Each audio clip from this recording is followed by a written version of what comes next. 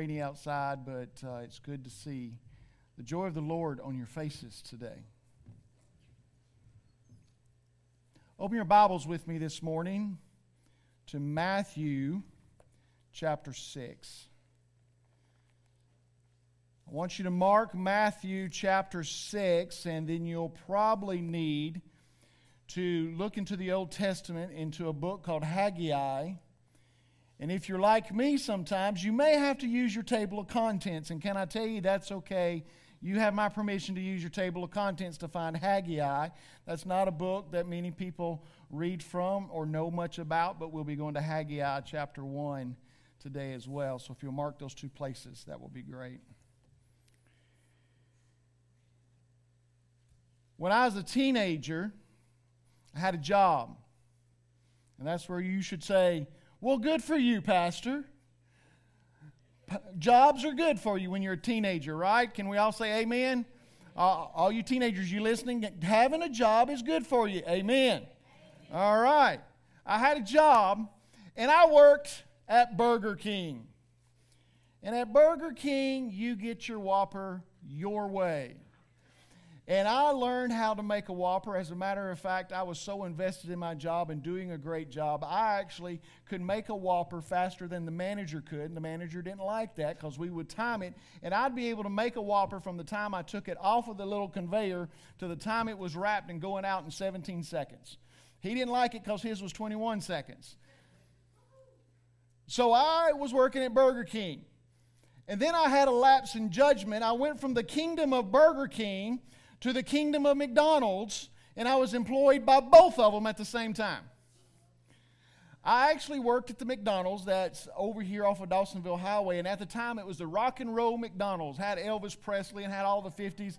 Yeah, y'all remember that McDonald's? I may have fixed you a hamburger, and they did things a lot different at McDonald's. So I was working at the kingdom of McDonald's and the kingdom of Burger King all at the same time, employed by both companies and getting a check from both of them. You know what I did one day? I was running the drive-thru at Burger King. And I said, "Welcome to McDonald's." And the guy at the drive-thru, he had a great sense of humor, thank God. He said, "Well, I was going to order a Whopper, but since you offered, I'll have a Big Mac instead." And my supervisor was standing next to me when I did that. My supervisor knew I was working in both kingdoms. I was in McDonald's and I was also in Burger King, and they were patient with me. I eventually left the kingdom of McDonald's and the kingdom of Burger King and just became, I went and got another job. But I was divided in that moment, and I had forgotten where I was, and I was offering people something that was not even theirs to have, that I couldn't even provide because I was working in both kingdoms, and I was confused. Many of us today are living in that very state because we are trying to keep our feet in two different kingdoms. Now, as we get into the scriptures today, I want you to know that this sermon is not going to be for everyone who's listening. For the one who is going through junk in life, and I mean it's tough, and you got faith, and you're moving forward, and God is number one, and He's in control, and this message is not for you, but for the one who is struggling to find the faith, to find the encouragement, to be able to go another step, to just go, "God, I don't understand," then this message might be for you. So hold on. And hold tight. Today, as we look at this, you may be asking God, why is all this stuff happening in my life? I'd like to ask another question that would apply to all of us. Why is it snowing in California in places it's never snowed before? Why are we experiencing some of the environmental things that we're experiencing?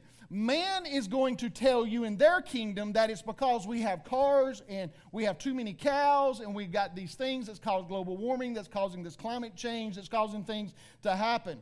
I'm going to bring to you something different today and what I think is really going on, and we better be paying attention. There is something much bigger when we begin to see nature start doing things it normally doesn't. So we're going to look at that. So hang with me. We're going to get there. God speaks to us many different ways. God speaks to us through His Word. He speaks to us through worship.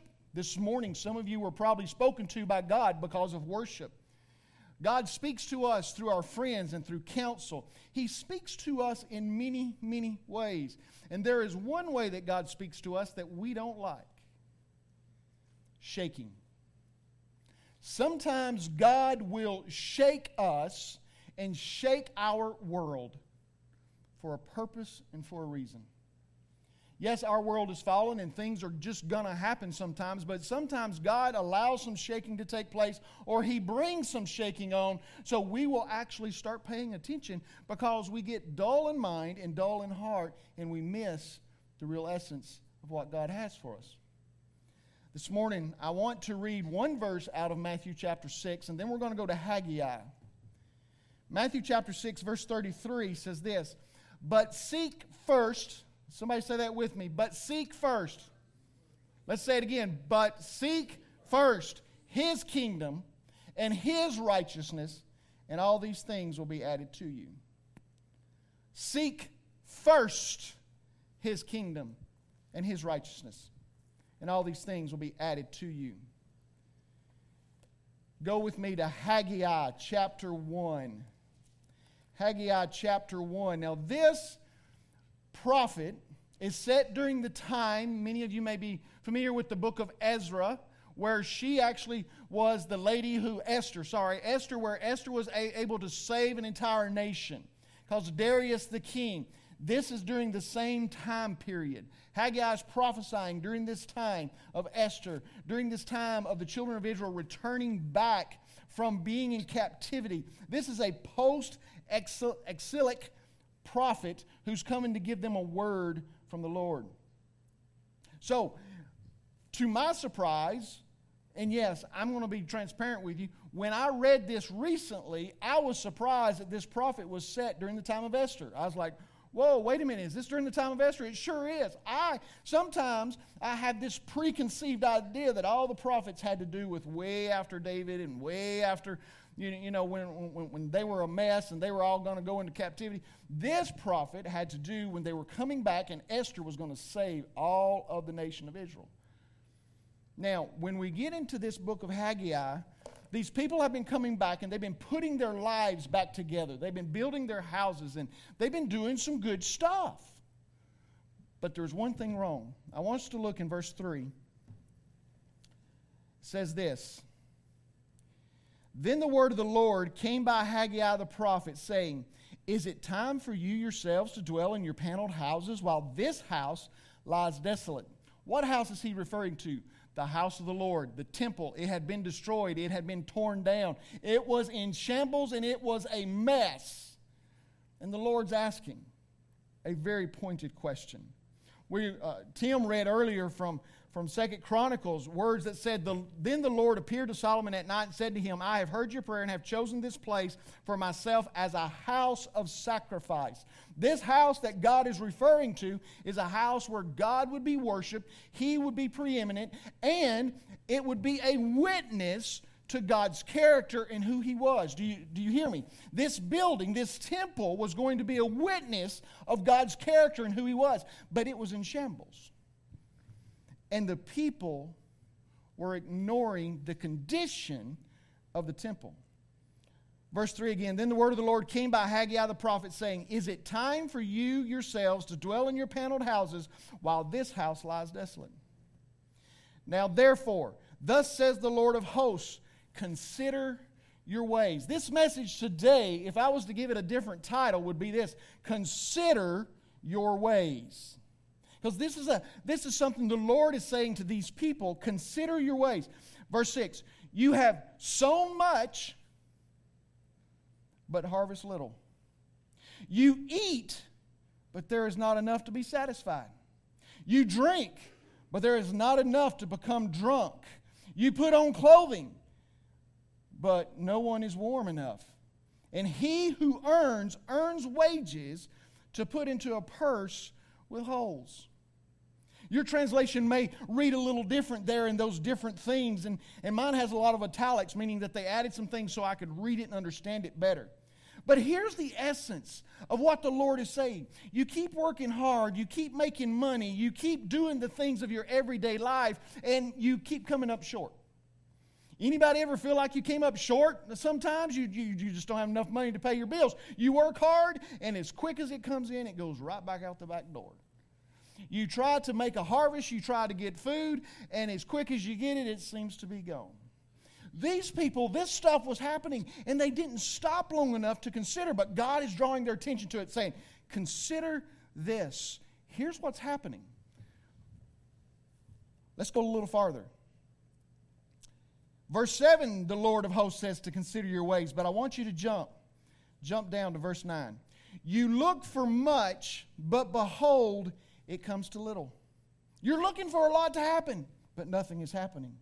When you bring it home, I blow it away. Why, declares the Lord? Why are these things happening? Why do we keep doing good stuff to take care of our families and to take care of the stuff around us? We seem to be working hard. We're being good employees. We're being good fathers or mothers or students or whatever. And it just seems we're getting nowhere. We're stuck on a hamster wheel and we're spinning. We're on a treadmill trying to run down the road, but we're going nowhere. Why do we feel this way? Let's see what God says. Why, declares the Lord of hosts? Because of my house which lies in desolate, while each of you runs to his own house. Therefore, because of you, the sky has withheld its dew, and the earth has withheld its produce. I called for a drought on the land, on the mountains, on the grain, on the new wine, on the oil, on what the ground produces, on men, on cattle, and on all the labor of your hands. This world wants you to believe and to think that the spiritual side of life has nothing to do with what's going on in the environment. But I am convinced by Scripture, by looking around, that God is trying to get people's attention, and they need to consider this. They're running on a wheel, they're trying to get somewhere, and they're going nowhere. They're not able to produce because every time they do, it seems like it's going. Every time we get a raise, it goes away. Could it be that God's trying to get our attention? Could it be that there is something that's being neglected?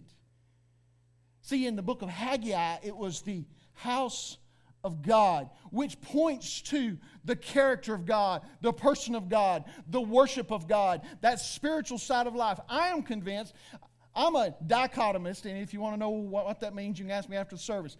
I'm a dichotomist. I believe there is a body, mind, soul, and spirit. And unless those four things are working in harmony, in health, you will not be a healthy individual. You cannot take your spiritual side of your life and set it on a shelf and only pick it up on Sunday morning when you come to church looking for God to do something big in your life because your life is a mess. That is neglecting your spiritual life.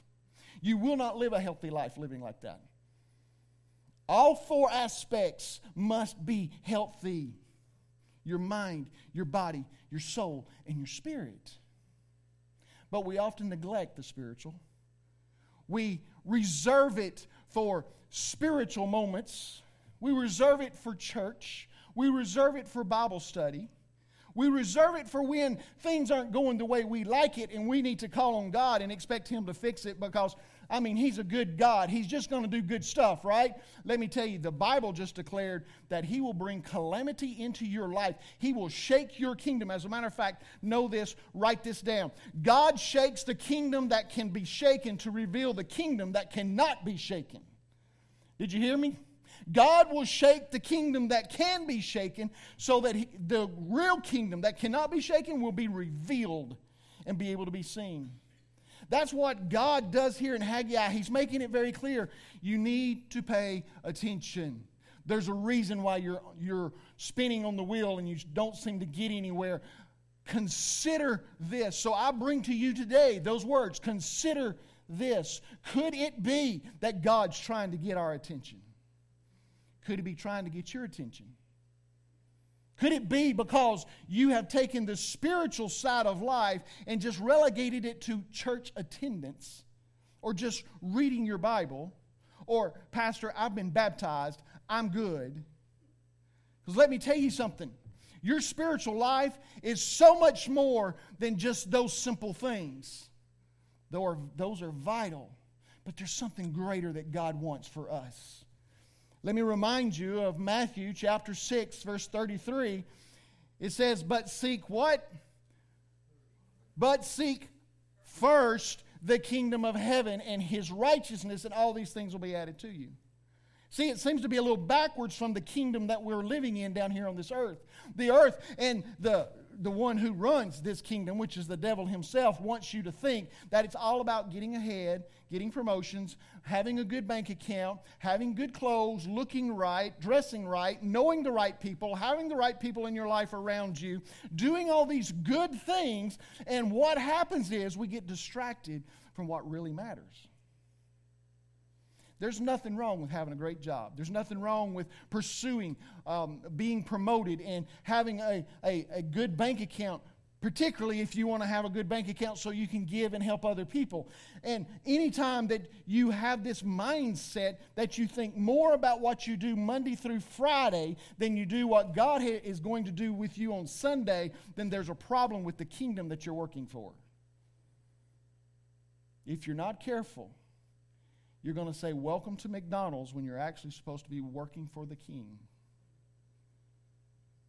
Now, as we get into this, I want to remind you that in 2 Chronicles, Tim also read this. The Lord Himself said, if I shut up the heavens so that there is no rain, or if I command the locusts to devour the land, or if I send pestilence among my people, in other words, if these bad things are coming, they're natural, these things are happening, it says, and my people who are called by my name will humble themselves and pray and seek my face and turn from their wicked ways, and I will hear from heaven, I'll forgive their sins, and I'll heal their land.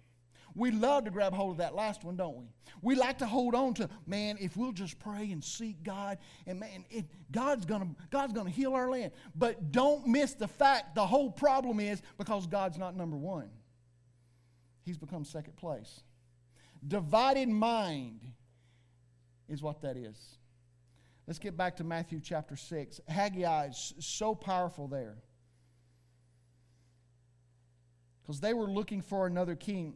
Just real quick, I just want to remind you, I want to read. I skipped a couple of verses. Let me go back to them.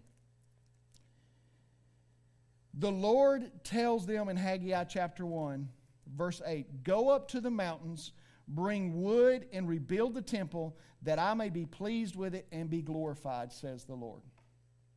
What the Lord is declaring there, you need to put me back on the throne that I belong. The King of Kings needs to be on the throne, not the pretend king of this world and the pretend king of the one that you saw this morning when you were getting ready for church, when you looked in the mirror. Because we often do that. We let ourselves be the king of the kingdom rather than God be the king. As a matter of fact, the greatest enemy, listen to me, the greatest enemy of the kingdom of God is the power we give the distractions in our life. That takes us away from the kingdom of God. See, some of you were probably thinking, oh, the devil, sin, all this. Listen to me. The greatest enemy is the distractions of our life that we give power to take us away from prioritizing the kingdom of God. Because what happens is you just take a little bit of a small step, a small step, a small step, a small step, and before you know it, you're far from the kingdom of God. You don't even realize it. Because we've let distractions take over. So let's talk about His kingdom. His kingdom back in Matthew chapter 6. Matthew chapter 6, verse 33. But seek first His kingdom and His righteousness, and all these things will be added to you. Jesus declared Himself to be the King of the kingdom. Whenever Pilate was asking Him questions about who was He and what was going on in John chapter 18, Jesus answered and said, my kingdom is not an earthly kingdom. So that lets us know that God's kingdom, His kingdom, is different than the one that we're living in and living around, that we're being influenced by. There's two different kingdoms. There's a heavenly kingdom and an earthly kingdom. There's a kingdom of God and a kingdom of man. Jesus went on to say, if it were, my followers would fight to keep me from being handed over to the Jewish leaders. But my kingdom is not of this world. Pilate said, so you are a king. Jesus responded, "You say I am a king. Actually, I was born and came into the world to testify to the truth. All who love the truth recognizes what I say is true." The kingdom of God. The kingdom of God has an agenda, a kingdom agenda. Tony Evans, this is powerful. You got to see this. Tony Evans says, the kingdom agenda is the visible, did you hear me? Visible demonstration of the comprehensive rule of God over every area of life. The kingdom of agenda, the kingdom of God, is the comprehensive rule over every area of life, but it's a visible demonstration of it. It's not just a head knowledge, but it's an action. It is a life that is lived, saying that God is on the throne. So when we look in Matthew chapter 6, verse 24, Jesus says, "No one can serve two masters.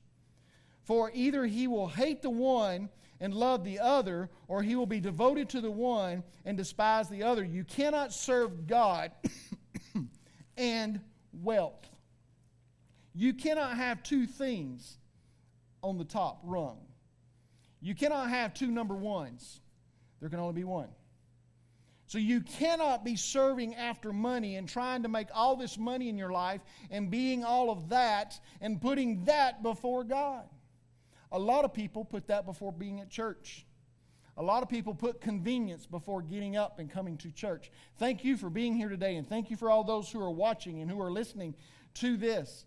You are putting God first, so please understand that this message, it may speak to somebody, but I'm here to tell you, because you have put God first this day, you're putting God's kingdom where it needs to be. Because I can tell you, as the pastor of Chicopee Baptist Church, who's going to be very transparent to you, the time changed last night. I lost an hour of sleep, and I sure would have loved it if we hadn't been having church today. Because I would have slept in. Would anybody else have slept in with me today? You'd have said, "Yeah, baby, let me just sleep a little longer.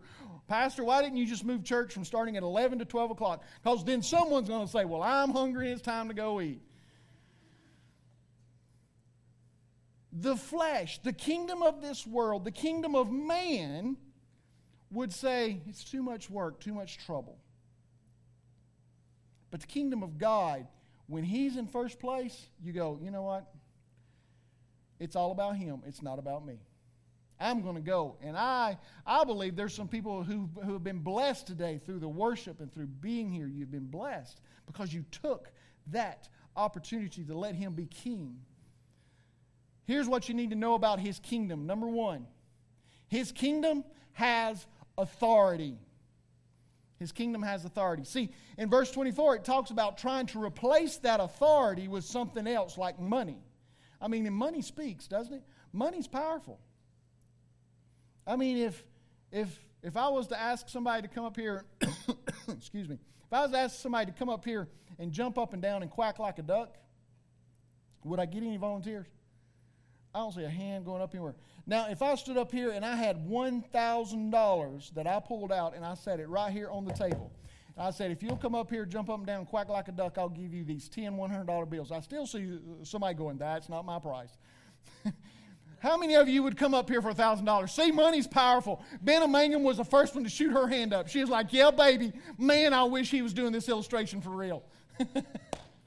But money is powerful. It will motivate us to do things. How much so should the Son of God who came from heaven to die on a cross for you and I, shouldn't that be motivation for us to live and to let Him reign and rule? But yet we get distracted by the kingdom of this world. Jesus makes it clear you can't have both. See, in Haggai, they had gotten so distracted with the kingdom of this world, the kingdom of man in their own homes, they had forgotten about the kingdom of God. We have to be careful not to let that happen in our life. We have to make sure that the kingdom of God stays first and foremost at the front.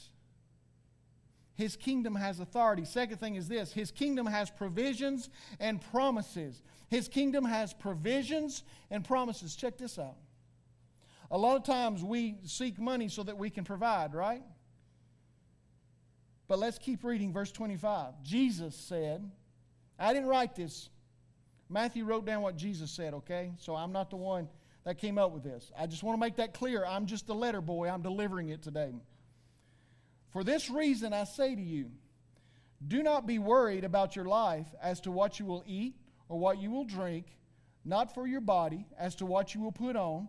Is not life more than food, and the body more than clothing? Look at the birds of the air, that they do not sow, nor reap, nor gather into barns, and yet your heavenly Father feeds them. Are you not worth much more than they?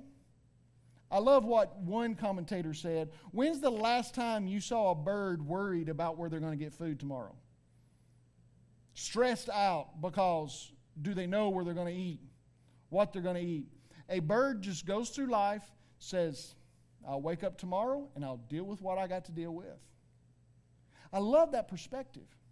Because birds, the way Jesus is talking, birds are created a little lower than us. As a matter of fact, in Genesis, we know, being in the foundations class, that we were given dominion over all of the creation, and we are greater than the birds, and God created us to have a relationship with us.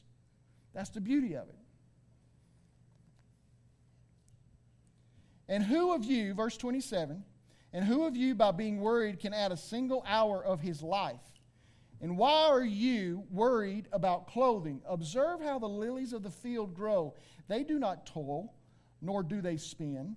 Yet I say to you that not even Solomon in all his glory clothed himself like one of these.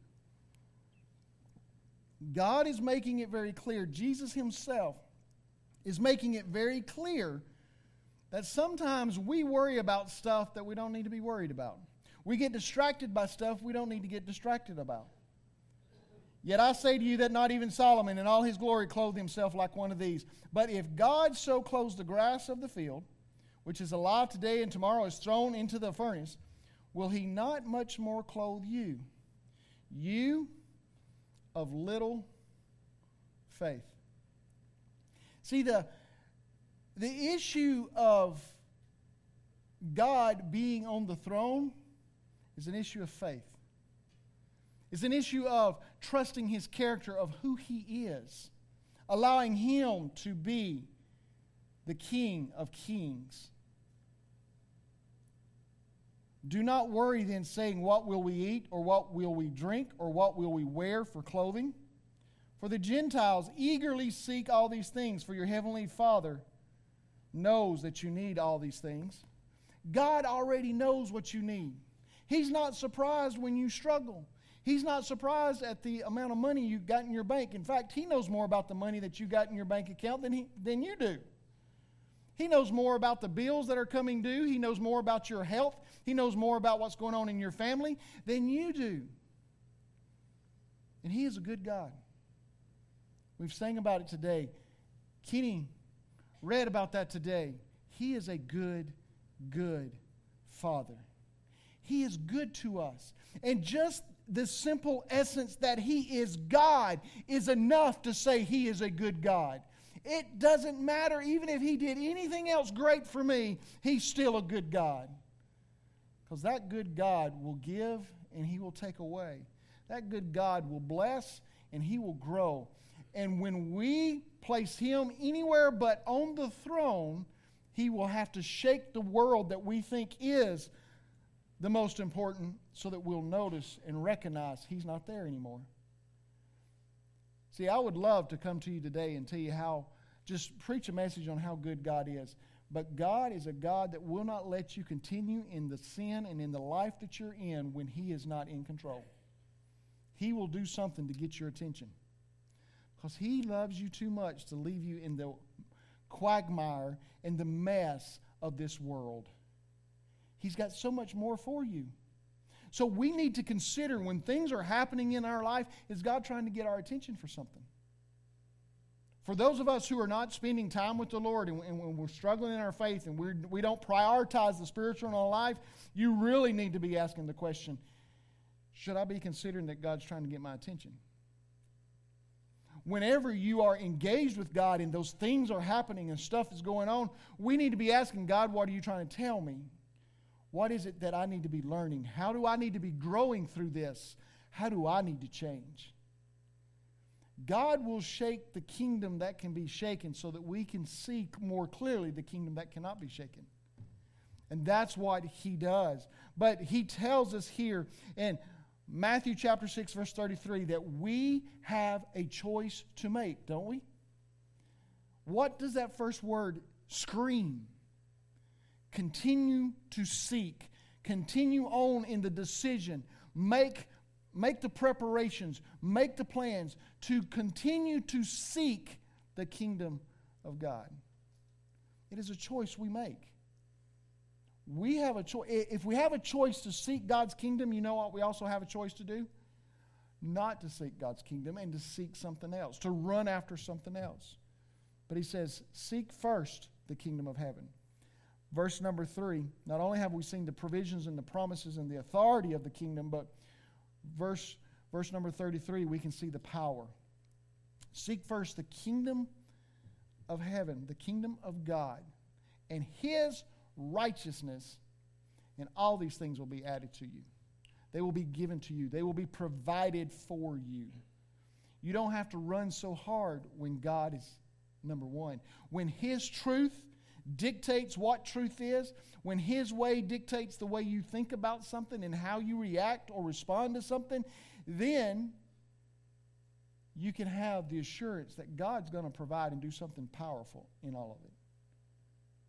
God is powerful. When we put God first over all other things, everything else will fall into the right place and proper perspective in our life. Our problem is we often put the perspective of all these other things above the perspective of putting God first. But seek first His kingdom and His righteousness, and all these things will be added to you. So do not worry about tomorrow, it says, for tomorrow's got enough worries about itself. This particular passage uses the word worry several different times. And this word, this Greek word for worry, means double-minded, split-minded. You've got a mind over here and a mind over there. You're working for McDonald's and you're working for Burger King all at the same time, and you're not sure exactly how to make the hamburger. Do I put the special sauce on it or do I not? You get confused. Your mind is doubled and you worry. What's going to happen? But when your mind is singly focused, that God's kingdom will be number one in my life, I will seek after that and my political views and my personal views and how I run my home and how I run my bank account and how I drive my car and how I wear my clothes, what shirt I put on, Rosa. When God dictates to us all things, then He is number one. And that's what Jesus is saying. He's trying to save us some worry and some problems. The kingdom of God is powered by the Spirit of God in order that the Son of God will reign supremely through the kingdom of God in our life. I had to write that down because that was so good, and I'm going to say it again. The kingdom of God is powered by the Spirit of God in order that the Son of God will reign supremely through the kingdom of God in our life. The power of the kingdom is found in the Holy Spirit, and the Holy Spirit points it right back to Jesus. Jesus is our passion. Jesus is our love. We sing about Jesus.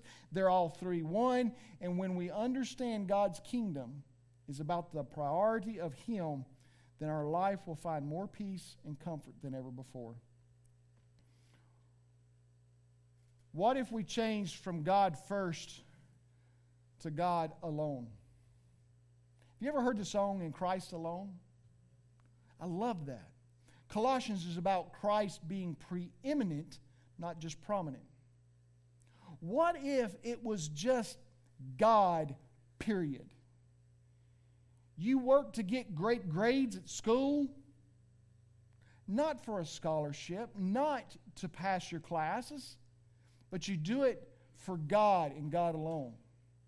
What if at your job you have a mess of a boss? Don't like him. He's not very nice. Sometimes he's ugly.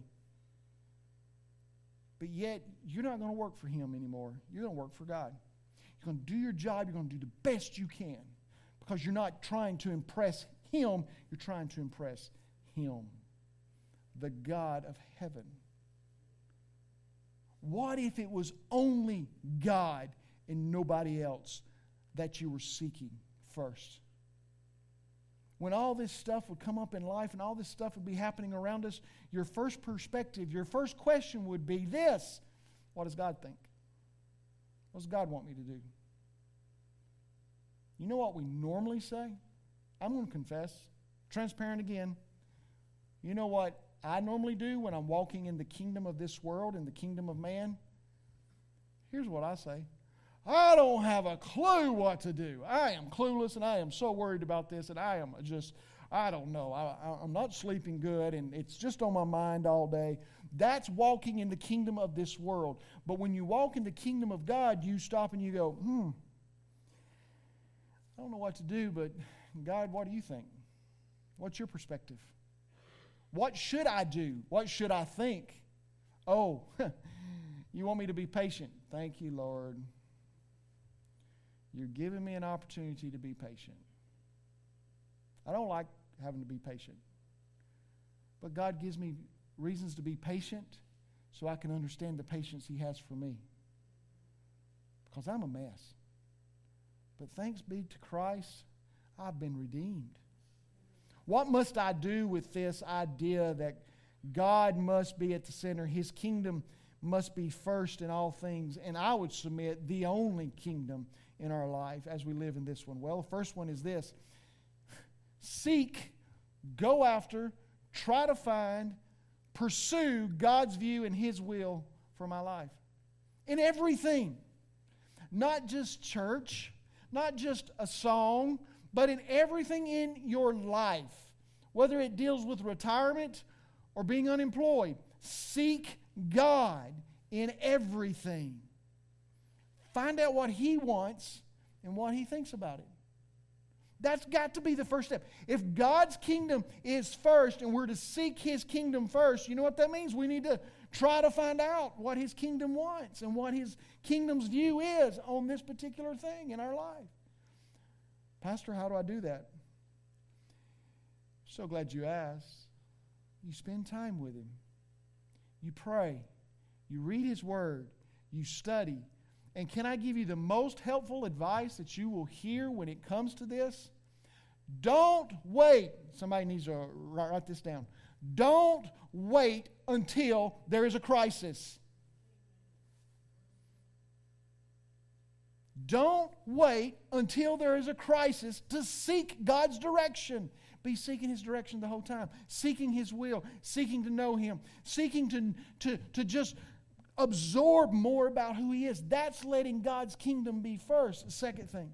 Not only do we seek God's view and His will for my life, hold with conviction God's view and God's will for your life. See, it's one thing to seek it and to find it. It's another one to actually do something about it. It's another one to say, I'm going to hold to what God has said about this with conviction. Conviction meaning you're not going to sway to the left. You're not going to sway to the right. You're not going to be double-minded. You're not going to be split-minded. You're not going to be McDonald's and Burger King. You're just going to be the King of Kings and the Lord of Lords. Your view is the right view, and I'm going that way. And I am absolutely convinced I'm not moving from what you have said about this, even though it makes no sense and everybody thinks I'm crazy. I'm holding on to you, Lord. I'm holding on to your kingdom.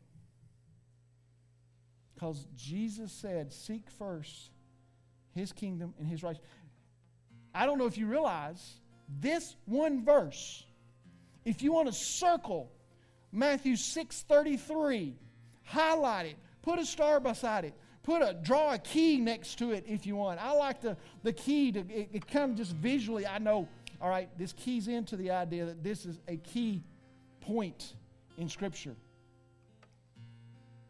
Here's why I want you to do that. This one verse is the most critical thing Jesus says in the entire Sermon on the Mount. Everything from before it and after comes right back to this very point. This is the climax of what He's teaching. Seek first the kingdom of God and His righteousness. Consider this. We have been seeking our own kingdom for way too long. We've been seeking our own way of doing things for way too long. And we wonder why and I love how Haggai put this, you make money to put it in a purse with holes. I can relate to that. You grow food, but yet the ground yields very little. Ladies and gentlemen, I'd rather be in the center of God's will, in the center of God's view, making His kingdom number one, and be struggling and have everybody around me laughing at me than have everybody pleased with the way I act like them. Because I would rather depend on the provisions of the King of Kings than the provisions of other people. The acceptance of other people is not part of the kingdom of God. The acceptance of God is the part of the kingdom of God. All these other things will fall into place. Put God's kingdom first and let the other things just settle. C.S. Lewis said this, every Christian would agree that a man's spiritual health is in exact proportion to his love for God. C.S. Lewis says some great stuff. Every Christian should agree that a man's spiritual health is in direct proportion to his love for God. And Jesus said, if you love me, you will keep my commandments. He said, if you love me, if I am first, then what I say matters.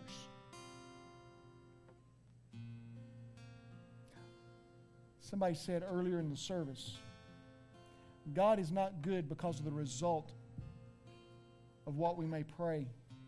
Whether it comes out good or whether it comes out bad, that doesn't determine whether God is good. God is good because God is good. And He is the King of the kingdom. The idea of a kingdom means there has to be a king. And I am perfectly okay to be a subject in that kingdom. Jesus said to seek first His kingdom and His righteousness. So here's your 7-day challenge. For some of you, this is going to be so easy. For others, this is going to be hard. Add 15 minutes every day. What I mean by that is, if you already spend 10 minutes every day with the Lord, I want you to add 15 every day. You're not tacking it on every day, so you're spending like 4 hours by the end of the week. What I'm saying is, you'd add 15 to 10. And that would give you how much? 25. So spend 25 minutes with the Lord. Monday, 25 on Tuesday, 25 on Wednesday, 25 on Thursday. Spend just 15 extra minutes. Do you realize how long 15 minutes is? It would take longer than that to get to the Mall of Georgia. It takes longer than 15 minutes for you to leave this church, get in your car, get to a restaurant, sit down and get food in front of you. So couldn't we give God just 15 more minutes each day this week? And here's the kicker. I want you to ask Him a question. God, what do I have in place of You? What am I prioritizing over You?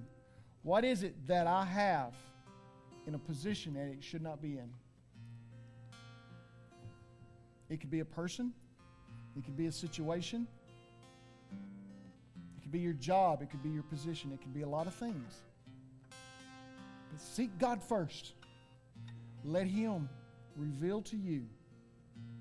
And those 15 extra minutes will be the best minutes you spend all week long.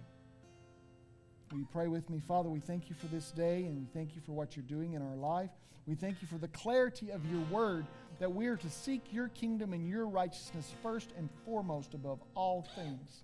That You are to be preeminent, not one among many, but alone. Christ alone, God alone, the Spirit alone. Father, You are to be the one. You want a relationship with us. You desire it so much. You sent Your Son to die on a cross for us. He suffered. He died so that we could access your kingdom and it be number one. Lord, with such sacrifice, why do we struggle to let your kingdom be first? Lord, we become distracted by the acceptance of other people, by not wanting to hurt, by wanting things to be easy. Lord, you never promised life to be easy, but you promised you'd be with us every step of the way. You promised us provisions. You promised to do things that would baffle the minds of people. Lord, we love you. We thank you for what you've done. I pray, God, today that if there is anyone who has not surrendered their life to you, that they do it today. Lord, you originally designed us to have a relationship with you, to reflect you. But because of sin, it has broken that relationship. God, you desire us to take the gift. We broke it, but you fixed it. Help us, Father, just ask you to forgive us and take over our life, to be the one that is in control.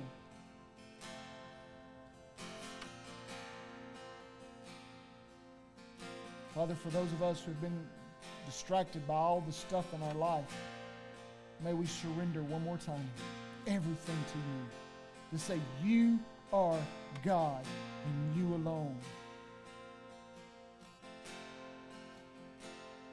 Father, we pray these things in Jesus' name.